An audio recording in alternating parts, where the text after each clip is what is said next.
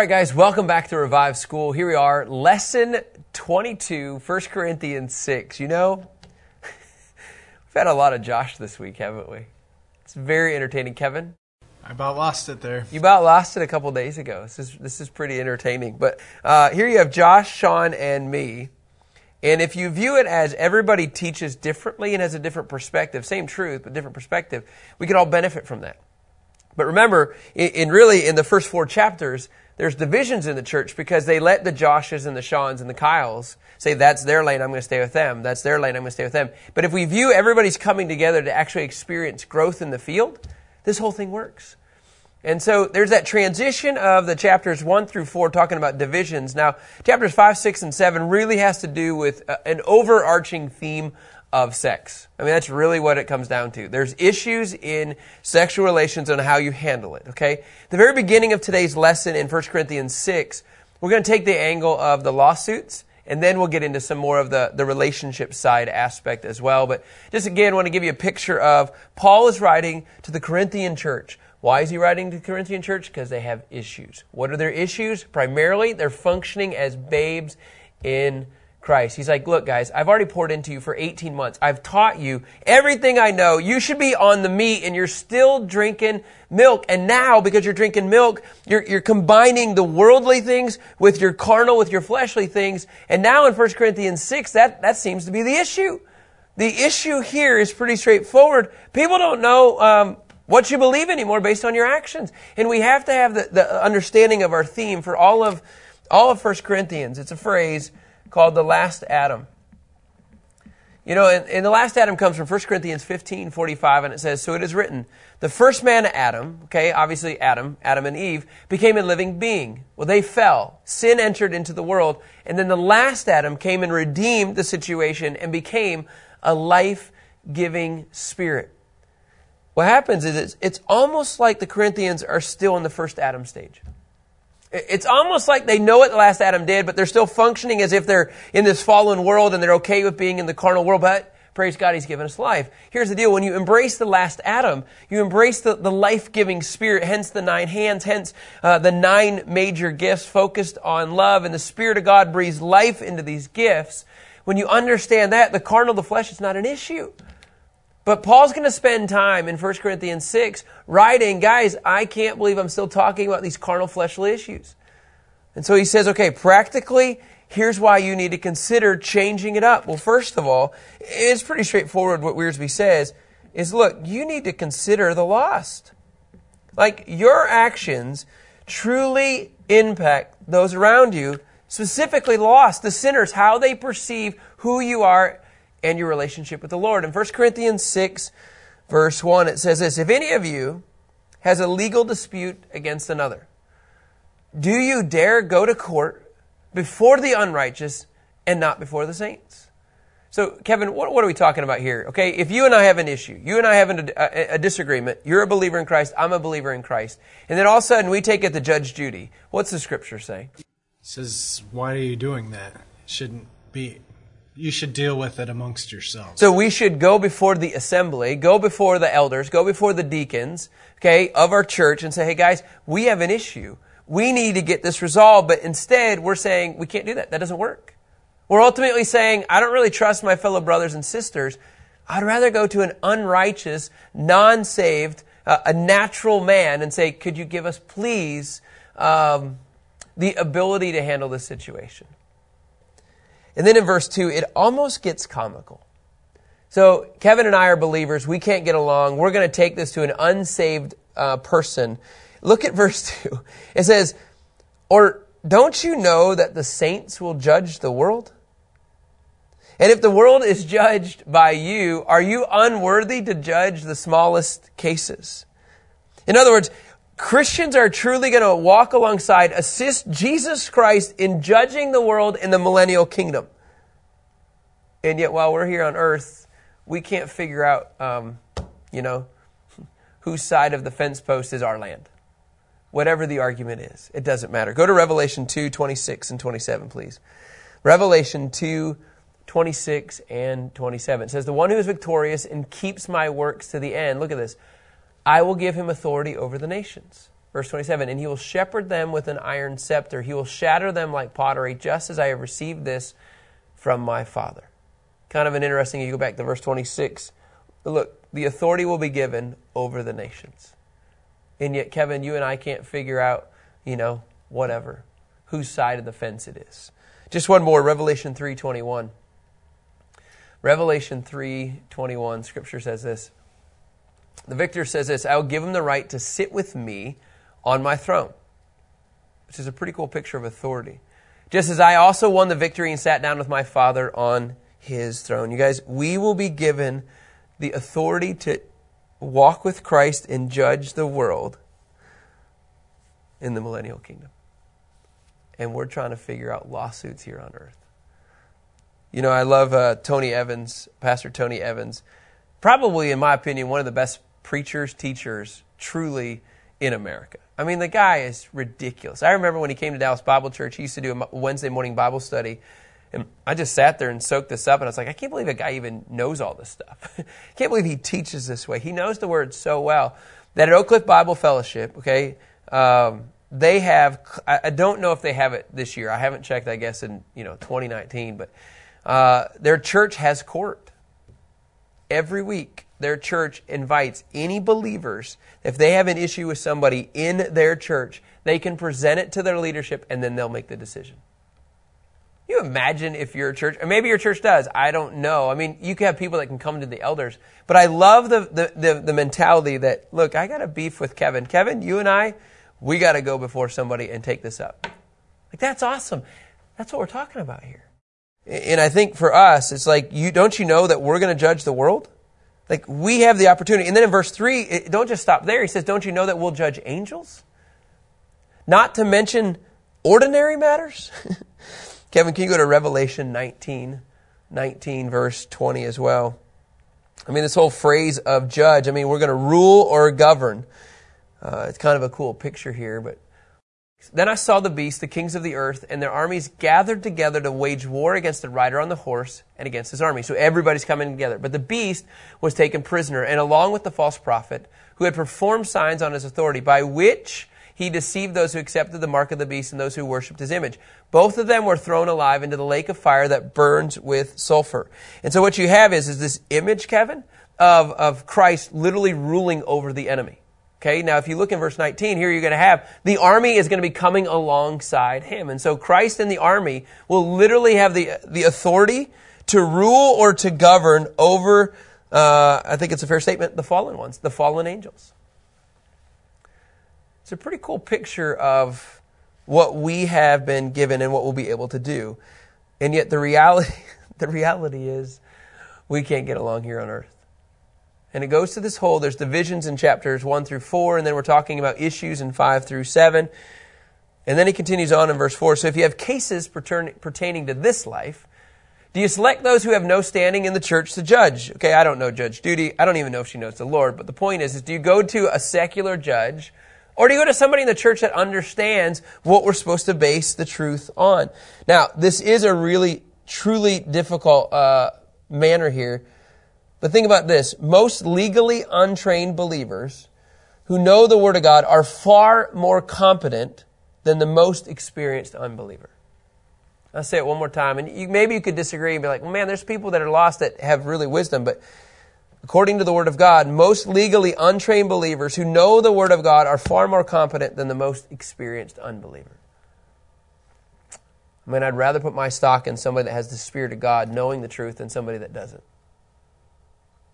Sounds harsh, but that is the reality. And he says in verse 5, he continues on and he says this, I say this to your shame.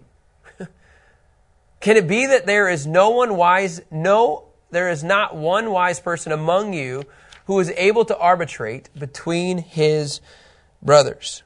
This shame, meaning this conduct is suing a fellow believer. Like, it's kind of interesting. It's not only a sinful shame, but it's a complete failure within the church. It's a black mark on the church. Literally, that's what it looks like. Verse 6, it says, instead, believer goes to court against believer, and that before unbelievers.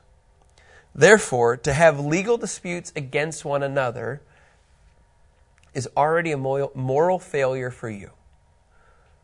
why not rather put up with injustice? Why not rather be cheated? Instead, you act unjustly and cheat, and you do this to believers. All right, let's unpack verse 8, if we can. Verse 7, actually, Kevin. It says, why not rather put up with injustice? Why not rather be cheated? So, Kevin, I steal your fence post on your land. Okay? You have two options. According to this, the Scripture says put up with it. It might be better to be cheated and have to deal with injustice rather than go before a lost person and say, we're not unified. Because that really reflects Christ. And that's really what Paul's after here. Paul's like, guys, grow up. You're so consumed with the money and the fence post, now you've lost testimony to who Christ is. Now, some of you are like, well, look, I'm a lawyer. Look, I have nothing against the legal system. Nothing against the legal system. Lawyers, judges, all that. I think God uses them very clearly. Okay, there's a structure that God uses. All I'm just saying is if it's a believer and a believer that can't get along, it's a really bad testimony for Christ. And in verse 8 it says, instead you act unjustly and you cheat, and you do this to believers. In other words, you're complaining about one thing, but oh, by the way, you're doing the same thing. When we go to court, please consider the loss before you file anything. I'm going to get to it here coming up, but, in regards to divorce.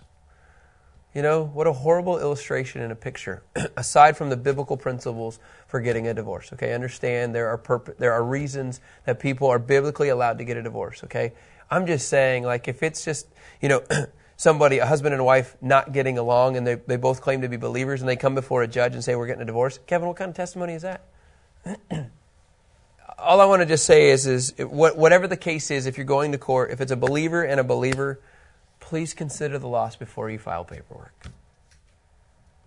Because you are a reflection of Christ. It is time that we go from the milk to the meat. The next point, it's the last point in verses 9 through 20, is consider the Lord. Okay, consider the loss. How does this impact the loss? But now I want you to understand, I want you to consider the Lord. Now, I'm going to just tell you now, getting into verse 9 is like throwing a grenade into an environment and it's going to explode.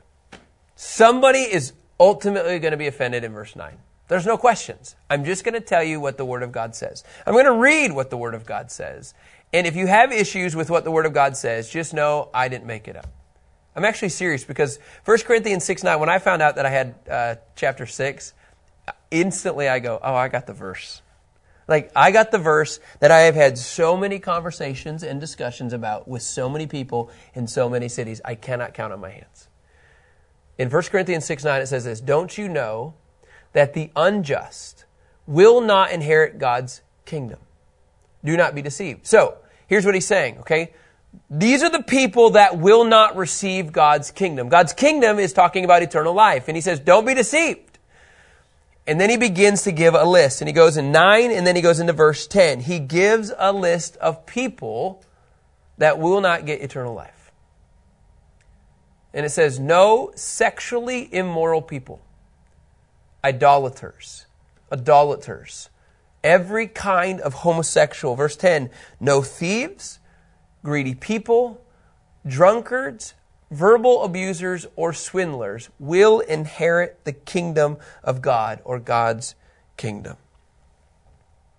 Now, that's a lot of people. That's a lot of categories of people that will not enter into the pearly gates, that will not receive eternal life. That sounds really, really, really harsh. Kevin, there's a list in there that at some point you and I might fit in for one season. Like, what if I'm greedy all of a sudden? Like, hey man, I'd really like this. For a whole week, I'm consumed with, like, being greedy. What if all of a sudden, like, you have a problem with drinking and you really are drunk? All of these scriptures say that if this is, and let me just say this, people who are characterized, okay, this is an interesting statement by MacArthur. Whether you agree or not, I don't know. People who are characterized by their iniquities are not saved. Okay? People who are characterized, people who are labeled, let me put it a different way. If this is your lifestyle, the scripture says you are not saved. Well, that sounds way too forward. What happens is we read that, and we read that as these are the unforgivable sins. And that's not what Paul's saying in this context. No.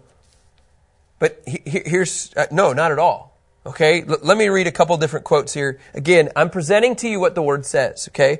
MacArthur describes it this way. Believers can't do or commit these sins, okay? They do not characterize them as an unbroken life pattern.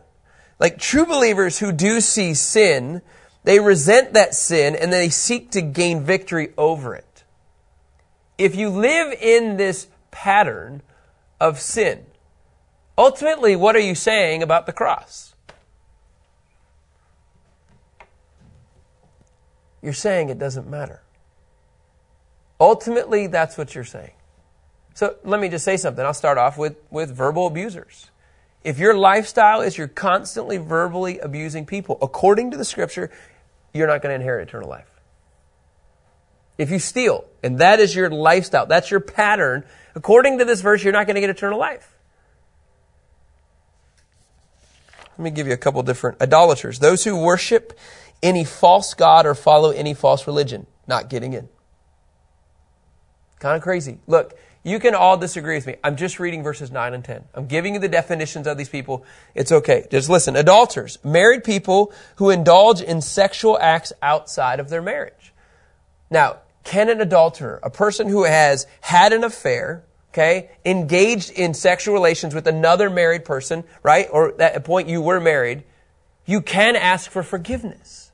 You can come before the Lord and says, Lord, please forgive me because of what you've done on the cross, because you died and because you came back to life. You can seek forgiveness and not stay in that posture of being an adulterer. An adulterer to me is one who is constantly living in that pattern, in that lifestyle. I don't else know around this. Every kind of homosexual, like just in case you think there's just one, anybody that's labeled homosexual, gay, lesbian, I don't know what else. I don't know. There are kinds there are. But I'm just going to tell you, and you're like, look, Kyle, you can't be so forward. I'm not. This is what the Apostle Paul wrote. He says, every kind of homosexual will not inherit God's kingdom. That's not a message of hate, you guys. It's a message of love saying, look, this doesn't have to be your lifestyle. This is not how it was designed. Man and woman, they become one flesh. You cannot take man and become one flesh. You cannot take woman and become one flesh. That's not how God designed it. But just so you know, I'm not picking on one people group. The Scripture's pretty clear. It's no sexual immoral people. Like he gives a laundry list of people, like the thieves and the covetous. There's a basis of sin, of greed. Like these desires is what you want something what somebody else has, and you're constantly in that state. Here's what I'll say, though, in areas that I struggle with all of this. Like, we'll all have our moments of sin. There's not one person that's listening to this is perfect. Not one person. And so as a result, what happens, Kevin, if you say something verbally wrong to somebody? You got to repent and turn away. I mean, it's a pattern. I mean, I don't know if you're ready to transition, but 11. Absolutely. 11 clears it all up. He says, and some of you used to be like this. In other words, that is truly the natural man. That is truly the things of an unsaved person. You used to be like that. But now the Scripture says, but you're washed. You were sanctified. You were justified in the name of the Lord Jesus Christ and by the Spirit of God. You know what this says to me? All of those things that were listed before are signs of not being saved. And now the Scripture says, if you are saved, if you've been washed, sanctified, and justified, those things are not a lifestyle. You cannot combine the natural and the spiritual. You can't just say, and that's what the Corinthians are doing. They have all of this debauchery. If you go to the little map here, all of this debauchery, all of this sin, all of this wretchedness, people are passing through, right? And it just becomes a haven of sin, a center of sin. They're just trying to keep their old lifestyle and then combine Christ. And that's what we're doing in America. We're combining what feels good, what looks good, and what you want, and yet you still want the eternal life. You just don't want to give up the old. I don't know, there's a couple ways of looking at this. The word wash means you've been spiritually cleansed by God through Christ. You've been sanctified, which means you're set apart as a people of God. You guys, the sanctification says you look different. Functioning as an adulterer, functioning as a drunkard, functioning as a homosexual, that makes you a part of the world. That doesn't make you different, doesn't make you set apart. And that's what Paul says. He goes, but look, you're different. And then he says you've been justified because of what Christ did on the cross. Folks, our sins, those things are kicked to the wayside. Do I fully grasp 9 and 10? All I can tell you is this, is that those things that are listed in 9 and 10 are not of God. And the scripture says you will not inherit the kingdom of God, because if you fully embrace Christ, you would let those things go. Does it mean you won't be tempted with those things even though you're a follower of Christ? Absolutely not. If you're a follower of Christ, Satan is constantly going to say, hey, maybe you should continue in that homosexual lifestyle. Hey, maybe you should continue to drink on the side as a closet drinker. Hey, maybe you should consider having an affair. I think the point is, you guys, in all of this, is that Christ has cleansed you, He's washed you, He's sanctified. It's a sanctification process so that you don't go back. If you stay in that posture, you guys, according to Scripture, I wouldn't play games. In verse 12 it says this, and here's a biggie, you guys. Everything is permissible for me, but not everything is helpful. Everything is permissible for me, but I will not be brought under the control of anything. In other words, don't use liberty as an opportunity. In fact, go to Galatians 5:13 for me, will you please? Galatians 5:13 really is a summary of 1 Corinthians 6:12, and it says, "For you are called to be free, brothers. Only don't use this freedom as an opportunity for the flesh, but serve one another through love." In other words, please don't use the freedom as an opportunity to function. And that's what Paul's saying. You go back to verse 12 of 1 Corinthians 6. He says everything's permissible, but it doesn't mean it's helpful. It doesn't mean that it's going to encourage somebody else. It goes back to that whole stumbling block mentality. And so what should be our heart in this? Like, how do we manage this freedom? Like, how do we face this freedom that's coming at us every single day? You know, Nelson's commentary comes up with 5 things, and I found it really helpful, because I think, first of all, I'm just going to write these down as we wrap up here. Number 1, we need to determine your limits. Like, what can you actually handle? What is realistic? So, like, oh man, like, okay, look, like, I'm fasting from certain things. So let's just say that, okay? And then, we were talking about eating. This happens to me all the time, okay? I'm fasting for certain things, and the next thing you know, on one meal, it's like, oh, now I can eat. Right? That's happening, well, it doesn't matter on timing. But, like, know your limits before you jump into that. In any situation, it might not be helpful. Just know your limits. Determine your limits. What can you handle and what is realistic? And then I like this one, okay? As far as, should I do this or should I not do this? Number 2 says, let time go by. I love it. It's kind of raining in the background. It's a cool sound. Let time go by before making decisions and commitments. So is everything permissible? Yeah, it could be, but give it some time before you actually say, let's do this. Like, just sit on it for a second. So if you go back to verse 12, everything is permissible for me, but not everything is helpful. So gauge, is this going to be helpful if I jump in and do this? Determine your limits. Let time go before making decisions. Number 3, this is kind of interesting. Pay attention, okay, to agreement or disagreement with family and friends. Like, okay, you could say, hey, look, let me just say, I love vehicles. Something like that, whatever. Like, I'm going to buy this car, but you just bought one last week. Yeah, but I'm going to buy this one. So pay attention to people pouring into your life. It might be allowed, but it might not be helpful. Make sure you surround yourself with godly counsel, godly friends, godly family that can pour into you. Say, just because it says you can have it doesn't mean it's good. Determine your limits. Let time go before making decisions and commitments. Pay attention. What are other people saying? And then number 4, this is kind of an interesting one. What are we willing to give up In other words, are we willing to take on new responsibilities, allowing us that could set up problems for something else? So if we do this, what do I have to give up in order to get that? Again, it's a bigger picture. It might be permissible, but it might not be helpful. Yeah, there's freedom in Christ, but you guys, it doesn't mean you have to take on everything in order to do it. And then finally, this is kind of a fun one, and the last one. Commit to giving away as well as taking on. What are you, as you bring on things, again, what are you willing to give away? It's a simple little process, but I actually think if we slowed down before we jumped into everything that we did, we might actually say, I don't know if this is necessarily helpful for the gospel. I don't know if this is necessarily helpful to advance the kingdom of God. We want the fields to experience quantity. We want our families to mature. So please, when you read through 1 Corinthians 6, consider the lost and then consider the Lord. And then it goes on, Kevin, if you would, to verse 13. And the scripture just says this, hey, food for the stomach, there's a couple arguments here, and the stomach for food, but God will do away with both of them. The body is not for sexual immorality, but for the Lord, and the Lord for the body. It literally is talking about food and sex.